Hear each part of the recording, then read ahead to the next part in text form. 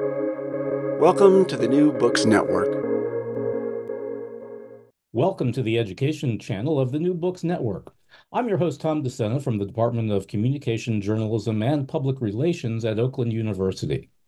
My guest today is Hajar Yazdiha, the author of The Struggle for the People's King: How Politics Transforms the Memory of the Civil Rights Movement.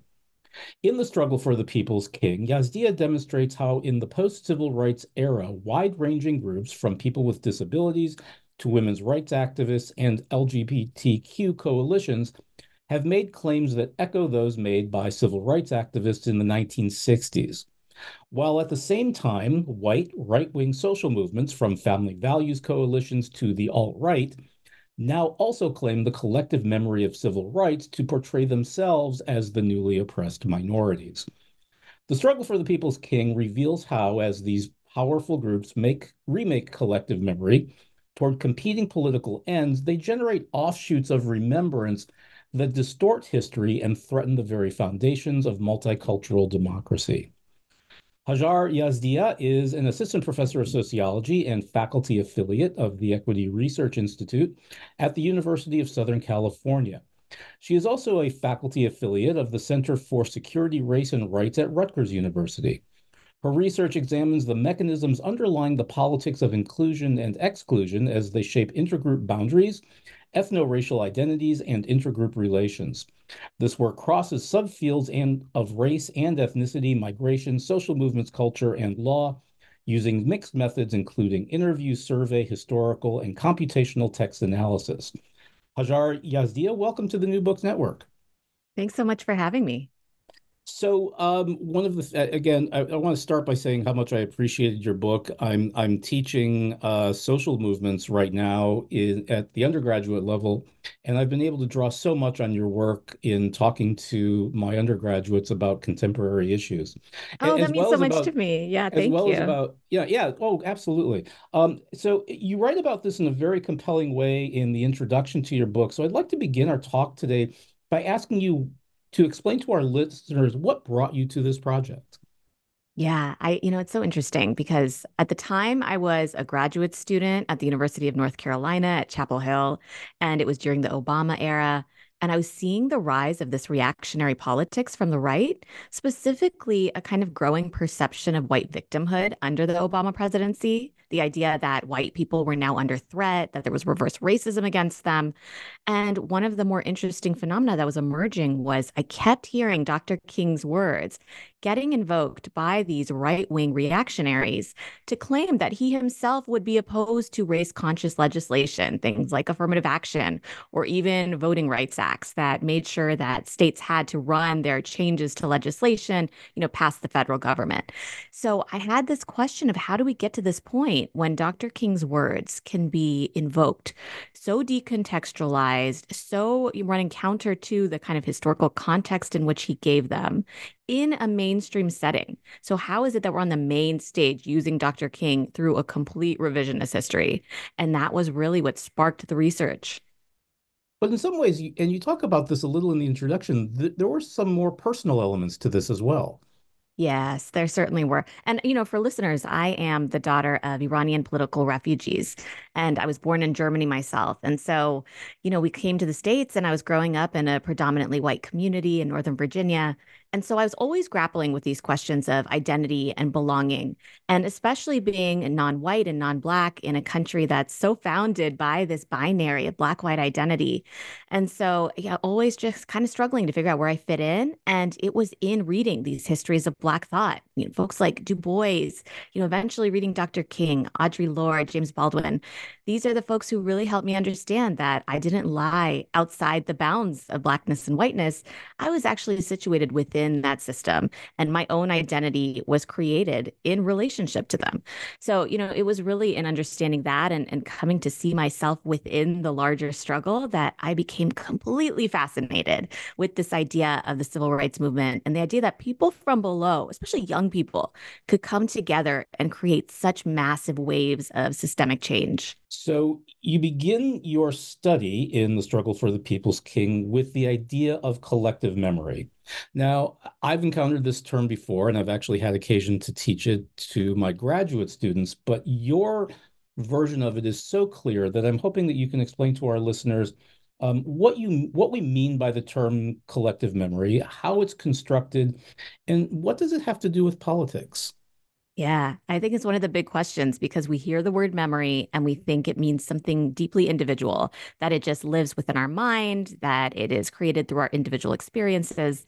And collective memory is quite distinct because it's also distinct from history, right? History is this kind of objective telling, and objective, of course, is in quotes. It's always its own political process.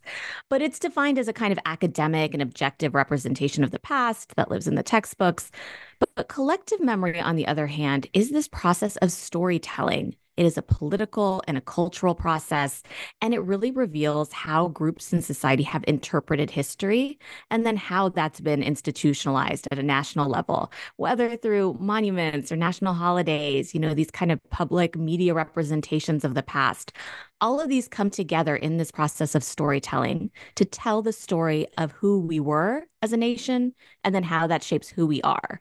So collective memory becomes really foundational to national identity. And more, and that not just, I think, national identity, but identity on a lot of different levels. And this is sort of tangential to your book, but I think it's related. Just as I was finishing reading your book, there was a story in the local paper today about a really interesting moment I'm talking to you from outside of Detroit, Michigan. Ah. And in the 1970s, following and this is even a contested term, what is often called an uprising in the city of Detroit in the late 60s, we inaugurated a Black mayor.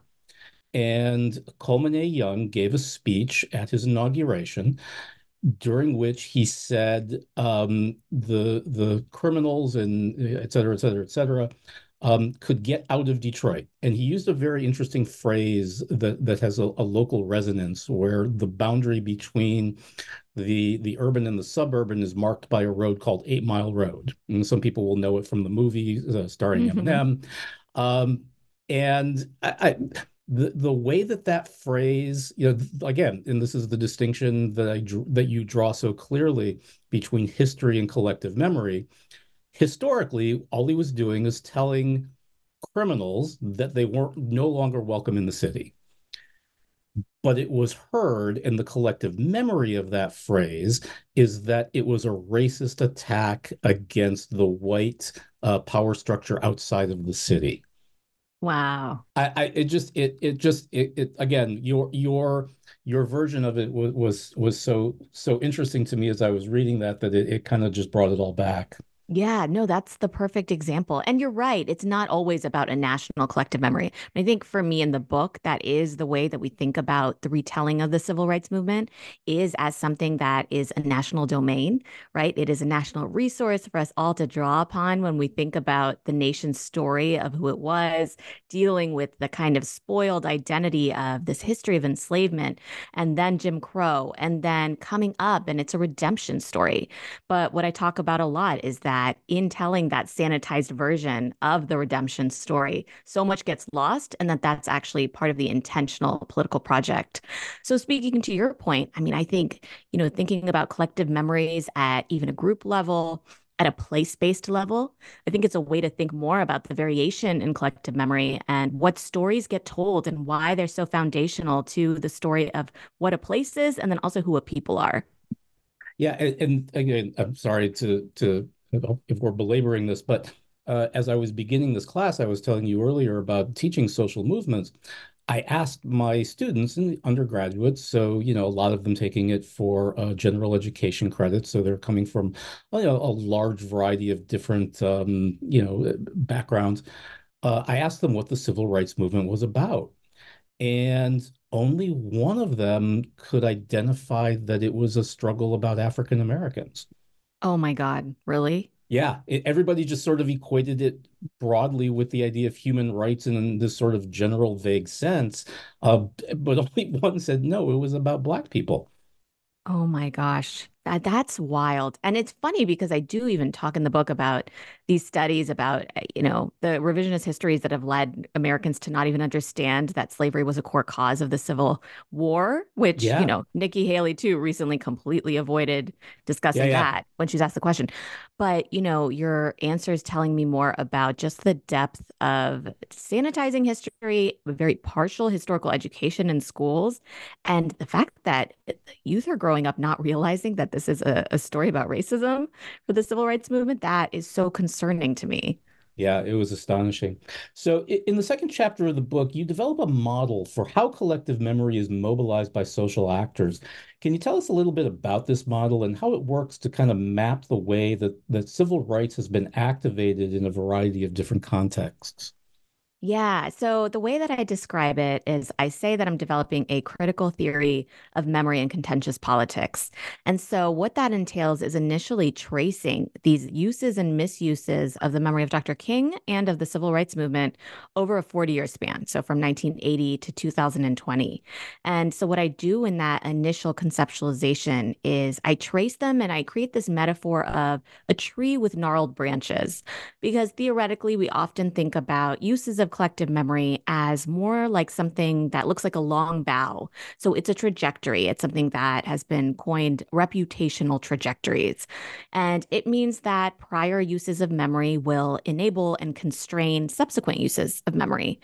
But what I find, especially tracing these 40 years, is that instead of these long boughs, it looks much more like these gnarled branches, where you have these competing, intertwined uses of memory, and they're oppositional and they're tied up in these different thematic kind of categories. And so, I go into depth about what these different branches are and how they're in opposition, but it comes together under this idea of the theory of memory and contentious politics.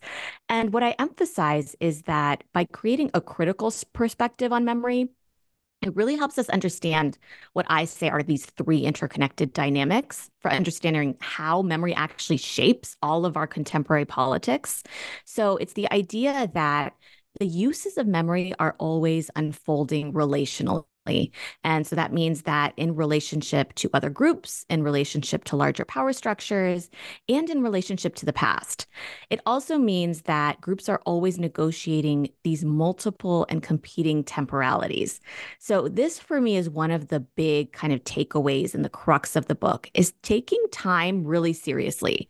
So thinking about time as something more than a finite measurement, but also thinking about it as something that's perceived, as something that's temporal.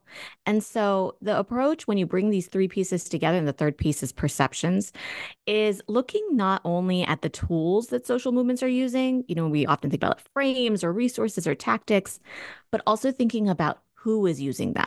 So their relative level of power in society, the way that their identity is socially constructed and positioned in relationship to other groups.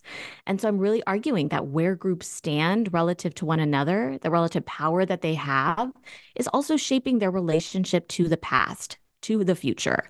It creates their perceptions of the urgency of now, their perceptions of threat, and then also of their timescape of action.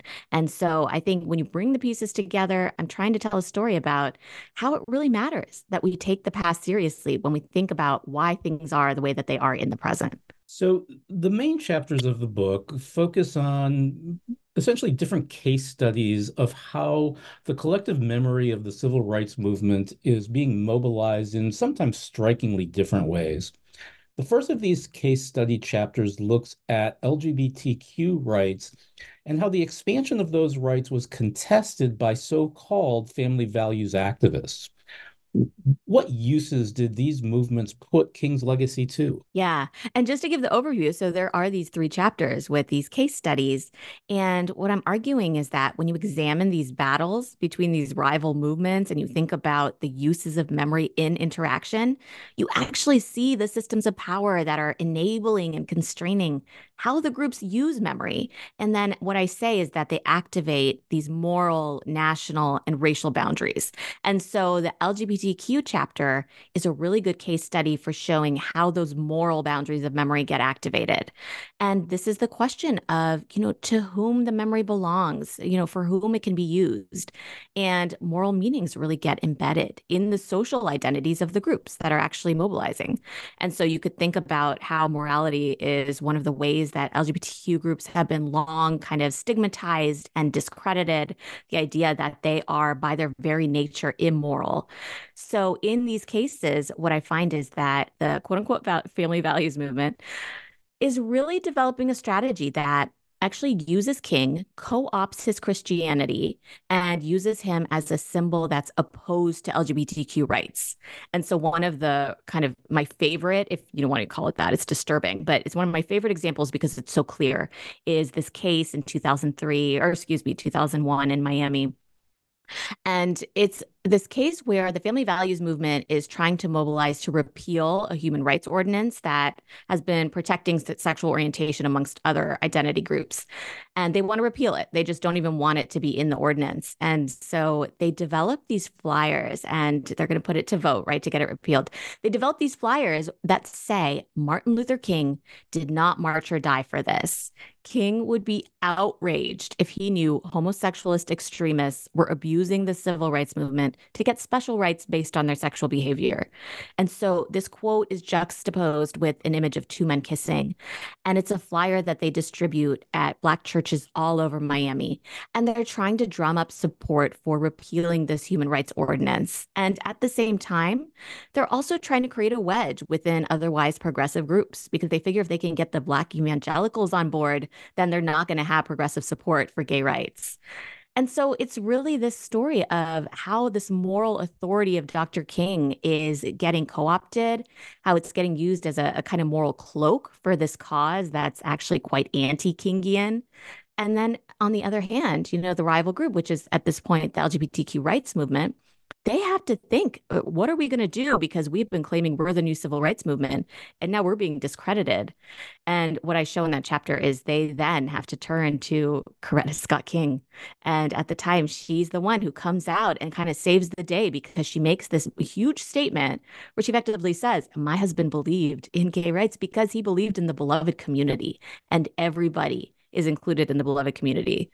So when that ordinance goes to vote, it actually, it doesn't pass, but it is really, really, really close. And that's the part that's scary, right? Is that, the strategy was actually quite effective. And I show that, in the next 10 and 20 years in that chapter, you find that the gay rights and the and the family values movement, they both have to innovate tactically because the meanings of Dr. King are becoming so watered down and prolific that they're losing their moral authority. And so each group has to kind of shift the way they think about their relationship to King and also to the past, which for the Christian activists in particular means that they increasingly use King to claim that they are the new minorities and that King would be ruining, the loss of Christian rights and Christian minorities in this country. It's just a fascinating case study. And it kind of signals to the next one, which is the conflict over immigrant rights.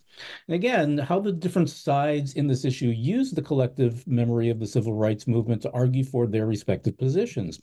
And here, if you wouldn't mind, I'd like to ask you to read a passage that I really think demonstrates an important part of your argument. On page 118, the opening paragraph of the section, The Increasingly Gnarled Branches of Collective Memory. Yes, and this comes after the immigrant workers' freedom ride, just to kind of set it up. And just like that, the ride was over.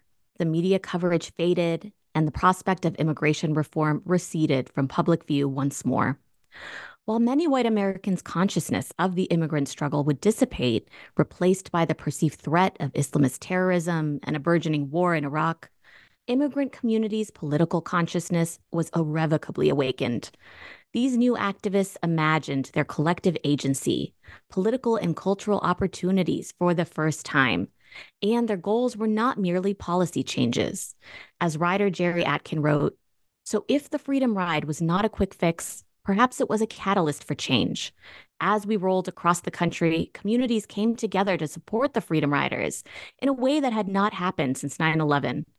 Everywhere we went, people seemed hungry for justice, and we gave them a chance to remember the power of their vision, the goodness of this work.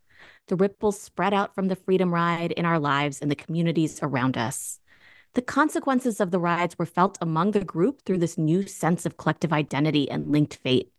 But they were also felt individually for immigrants who were learning the ropes of the American political system, gaining a sense of efficacy and empowerment and collective action, and understanding the potential limits of an assimilationist strategy. So one of the things I love about that paragraph and really this case study is the way it plays with, and it's not exactly the right term, but the way it engages with these sort of twin goals that I think movements for social change often have. On one level, obviously, they're fighting for some material, tangible benefit, right? But on another level, they're also activating a kind of meaning-based change. And that paragraph so strikingly demonstrates how even when one fails, the other one can be mobilized. That's right. Yeah, I'm so happy you picked up on that because for me, that is one of the things that I really hope readers will take away is this idea that so often, even folks that become involved in movements, they think about the real successes as the ones that are immediate to their goals. And a lot of times the goals are kind of legal gains, they're policy gains. But there's so much more that comes out of social movements, whether it's a shift in attitudes, a shift in the way we talk about things, the political discourse, and then also a shift in the activists themselves, which I think, especially in the case of folks who are coming into the political process for the first time, in this case, it's these immigrant workers who have truly been laboring. So it's not like they've had time to participate in American politics in a kind of proper sense. This is their first time to engage in the American political system through activism, to learn the ropes, as I write. And I think it also helps them understand the limits of that system. I think it's a way to understand, oh, there's only so much that law and policy can do. Beyond that, belonging is going to mean something far greater. And it's going to require something that requires a shift in understanding what it means to belong. And maybe it doesn't mean belonging to the dominant group. Maybe it means finding community amongst other similarly racialized groups and building those coalitions and spaces. And this chapter, the story of the Freedom Ride, is so moving for showing that. We sort of kind of jumped to the middle here, but can you describe a little bit about what took place? Yeah, I mean, I think this is, first of all, I think it's such a good example of what good organizing looks like, which is a time-intensive process. It is deeply thoughtful. It requires a lot of meetings. I mean, they start planning this Freedom Ride in 2001, and it comes out of the labor movement. And so there are immigrant rights activists who really want to get immigration reform on the table for immigrant workers who have been deeply oppressed and exploited and abused. And so they're thinking about how to create a kind of public consciousness around this and try to get Congress to pay attention. And they think a freedom ride, just like the Freedom Riders of the 60s, would be a way to cross the country, raise consciousness, and create that level of performative drama that the civil rights movement was so good at. But of course, and this is where the piece that the thoughtfulness comes in, they realize that the collective memory of the civil rights movement is not their own and that it belongs to Black Americans in their perception. And so they work really closely, having a lot of meetings for an entire year with Black communities and Black civil rights leaders to effectively get their blessing, to get them to sign on and say, yes, this is okay for you to do, and we will stand with you. And so once they get that, they enroll this Freedom Ride in 2003. And I mean, it's tons and tons of buses crossing the country. They are stopping at the sites of civil rights movement battles and they are getting off the bus. They're creating civil disobedience. And there's a ton of media attention. And then you also have these prominent civil rights figures like John Lewis coming out and giving these speeches. And it's so effective that, on the other hand, the nativists start to kind of come out of the fringes and they realize that this is a real threat. These immigrant rights activists are coming together in a way that's scaring them. And at this point, they're disorganized. And so they're coming out and they're trying to discredit those uses of civil rights memory by saying, these are illegal immigrants. They are not from this country. And you cannot make that analogy to Black rights because Black people are citizens. And so they're using this kind of classic divide and conquer wedge strategy where they're trying to drive Black people out of the immigrant rights movement to say, these people are actually threatening your livelihood and they are using the symbols of your history. So it's that question of to whom collective memory belongs, and then how collective memory can actually become an expansive bridge. It can draw people in, it can be a space for collective liberation. And I think that's the open question that actually runs into the next chapter. Yeah, and so let's talk about that. This is a chapter that deals with a very interesting case of how Muslims fought for acceptance in the US. And you described this as taking place across three fairly distinct time frames. So, how did activists make use of the collective memory of civil rights to argue for and, to be fair, against Muslim inclusion? Yeah, so this is interesting for me because it was a puzzle. So basically, every minority rights group in this United States has used the tools of the civil rights movement. And this has been called the minority rights revolution, the rise of the civil rights society. And it's because the tools of the civil rights movement have been really effective. And, they give us this ready-made set of frames and strategies and a legal framework for gaining rights for other similarly oppressed groups. But then you have these Muslim immigrants, and they've predominantly immigrated after the 1980s, and they are not using the strategy. And it was this question of, well, so why is it that all these other groups have and the Muslim immigrant rights movement hasn't? And so when I looked at it more closely and did the archival research and then did these focus groups where we kind of got these retrospective takes, the answer was that for a long time, they had really pursued this kind of aspirational whiteness, as they called it, which does not mean that they were trying to change the color of their skin. But it is that story of immigration in America where assimilation means that whiteness is the standard, that is the dominant group, that is the path toward upward mobility. And so you position yourself in relationship to white people, you pursue white neighborhoods, white schools, careers that are predominantly white, because these are the symbols of status. These are the symbols of having made it.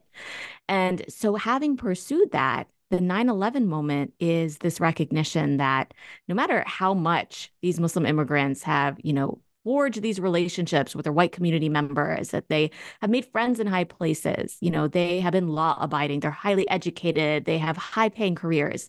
And yet, they are still subject to surveillance. They are still being seen as threats to homeland security. And that is the recognition that forces them to really grapple with who they see themselves as. And this is where they start to pick up some of the tools of the civil rights movement. And I say that, during this initial era, a lot of this work is kind of adopting a colorblind Dr. King, where it's the idea that, Dr. King really believed we were all Americans and, fighting for civil rights is one of the most American things you can do. But as time progresses, and specifically once more news comes out, especially during the Obama era, of all of the undercover surveillance that's taking place in mosques and schools and Muslim student associations, as Muslims are developing that critical consciousness. This is especially the younger generation that's been growing up in the 9/11 era and that is frustrated. They are realizing that they're deeply racialized in the same ways that they see their Latinx colleagues racialized, the same way that their Black American colleagues are racialized. And that is the recognition that allows them to start thinking about the more radical king. This is where they start picking up some of the more radical histories of the civil rights movement and realizing that a solidarity politics that rejects the whole premise of American identity as blending into the dominant group, which in this case means white supremacy, that is the kind of pathway forward. That is the pathway to belonging. But, it's also a chapter that really grapples with the rival movement, which is the Islamophobia movement, who's similar to the nativists in the prior chapter. And actually, there's quite a bit of overlap between these groups. This is a rival movement that is claiming to discredit their uses of civil rights by claiming that not only are they not American, but that they are impure threats to the racial nation, that they are security threats, and that they truly do not even belong in the same language of American civil rights. And these are always the kind of dilemmas that these movements have to grapple with is they're being discredited And at the same time, these right-wing groups are increasingly claiming that they are the victims. So if Muslims are going to get civil rights, then white, Christian Americans are under threat. And we saw this with the rise of the moral panic around Sharia, for example. So those are some of the questions that emerge, is really thinking about the limits of collective memory for a true solidarity politics, and then also these questions of belonging. It also strikes me that this is a chapter that is, I'm trying to think of the right way to say this. It moves not just towards the case study itself, but also about what you just described there as the sort of the memory of King, and the fact that there was a radical king that we don't want to pay attention to. I mean, we're coming up on the holiday here, that we don't want to pay attention to in very much anymore, but that is very much a part of what his message was about. You're absolutely right. I mean, there's always this challenge where I talk a lot about how the dominant narrative in the book, the one that's being handed down by power, is the one of the whitewashed king who really upholds our story of American exceptionalism, of the American dream, of this kind of neoliberal project where any individual can rise up if they just pull themselves up from their bootstraps, and that Dr. King would really believe in individual liberties and state rights. So that's the story that gets handed down by, the Reagan administration when he signs the King holiday into law. This is the one that right-wing groups pick up on over time. But what I also say in the book is that even the kind of democratic establishment buys into this idea that King really is a symbol of the American dream, and that he is a story of, good people coming together and this redemption story. And this is the one that immigrant rights activists initially pick up. It's the same one that Muslim rights activists initially pick up. And it sounds rosy, it sounds friendly, and it is safe. And that is the big thing, is that it's safe to Americans, and that's why it's palatable. But it's the radical king who many Black activists have kept alive this whole time, the true king, the one who was opposed to the triple evils of racism and militarism and capitalism. This is the king that starts to emerge more in the 2010s as the reactionary politics from the right are leading these young activists to realize the old tools are just not going to dismantle the master's house, in the words of Audre Lorde. So we have to think about things in a new way, and resurrecting the radical king is one way to think about our interconnected struggles, not just across racial groups in the United States, but also globally. So, well, let's talk about Audre Lorde then. So the final chapter, or not quite the final chapter, the final one to the conclusion, has a somewhat different feel to it. And here it seems that you're moving away from analysis, strictly speaking, towards more advocacy. So tell us here what you mean by restoring the intersectional legacies of the civil rights movement. Yeah, this was a chapter where, I had shown through 3 chapters the struggles of deploying the collective memory of King and the civil rights movement. I'd shown, the patterns that emerged through these moral and national and racial boundaries. But my question was, what is the pathway forward, right? Is there any hope of actually repairing or coming together? Or are we just irrevocably separated, right? Is the polarization so deep that we're just never going to be able to repair it? So this chapter for me was thinking about the case of the Me Too movement as it's emerging in the wake of Black Lives Matter, and how these white feminists who initially are kind of taking the front stage for the Me Too movement have to grapple with the fact that these histories of taking on sexual assaults in the United States are rooted in the advocacy of Black women, and that Black women's contributions have actually been central to just about every movement in America, every fundamental movement for social change that's actually created any form of racial progress or social progress. And it's those challenges. And so this is much more of, I did a social media analysis for this chapter. And then it's also a little bit of a kind of content analysis of news and these public reports. And I think for me, there was that question that remained, because it is a chapter that does show how these Black women's histories come to the forefront. There's a point where they call, I think, 2018 the year of the Black woman.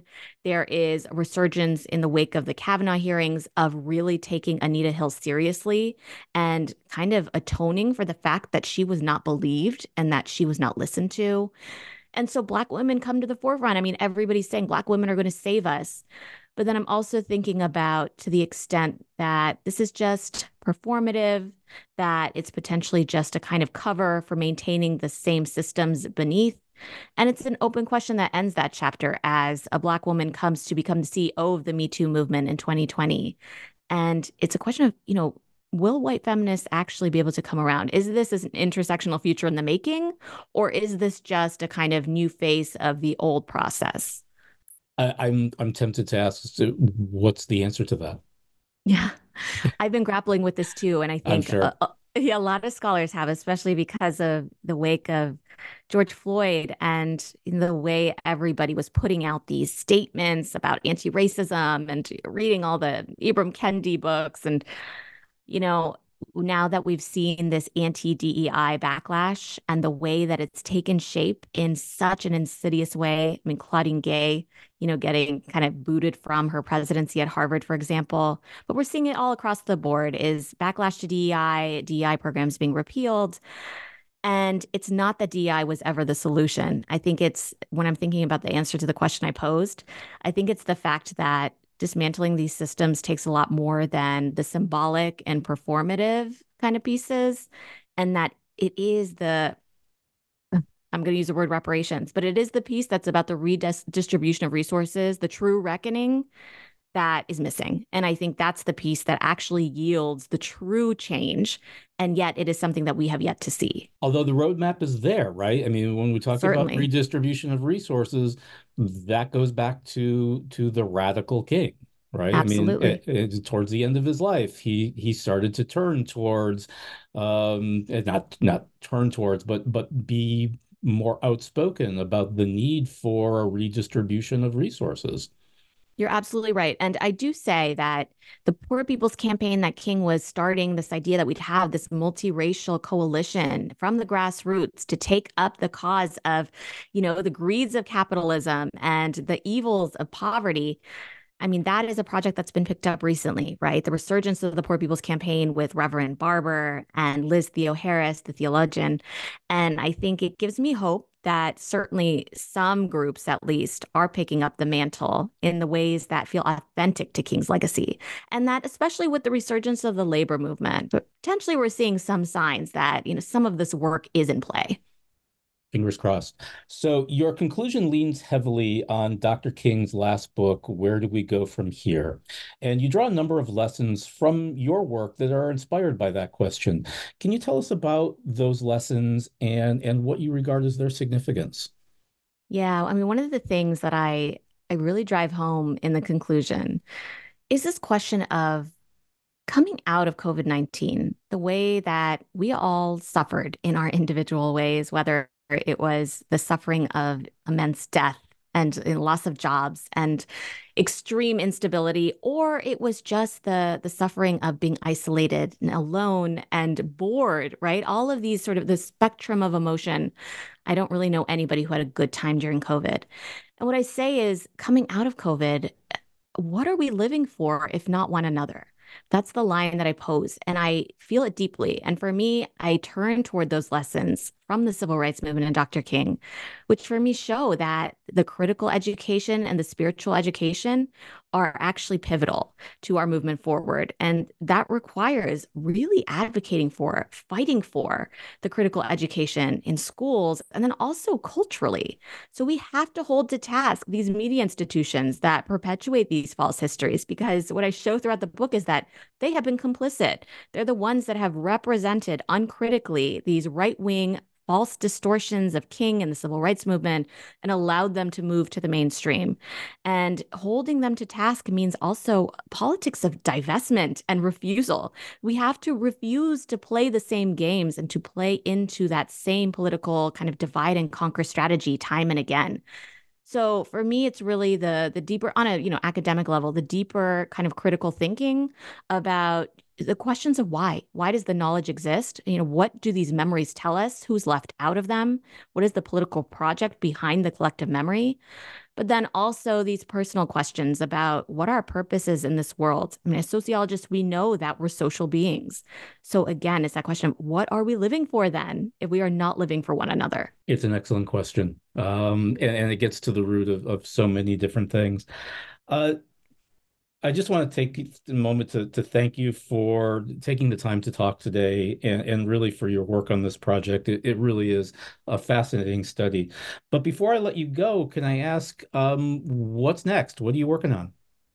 Oh yeah. Oh, I'm working on a couple things. One thing that I'm actually excited about is I've been working with Blanca Ramirez, who is now a postdoc at UCLA, soon to be assistant professor at UT Austin.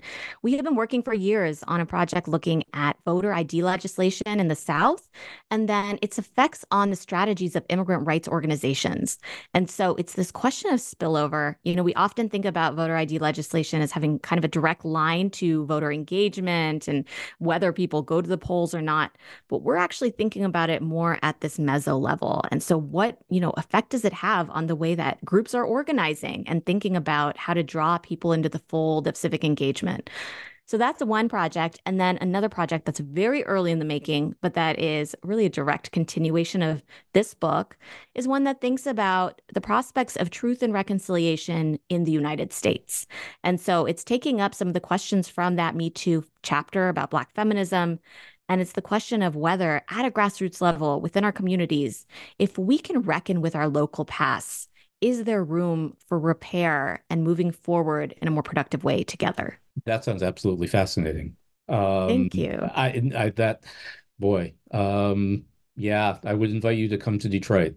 I'd love to. I think there's a wealth of data to be learned from here. Gosh, that sounds good. Well, again, I just want to thank you again so much for your work and for taking the time to talk today on the New Books Network. Thank you so much, Tom. I really appreciate your thoughtful questions. So once again, my guest today has been Hajar Yazdiha, the author of The Struggle for the People's King: How Politics Transforms the Memory of the Civil Rights Movement, new from Princeton University Press. My name is Tom DeSena, and you are listening to the New Books Network.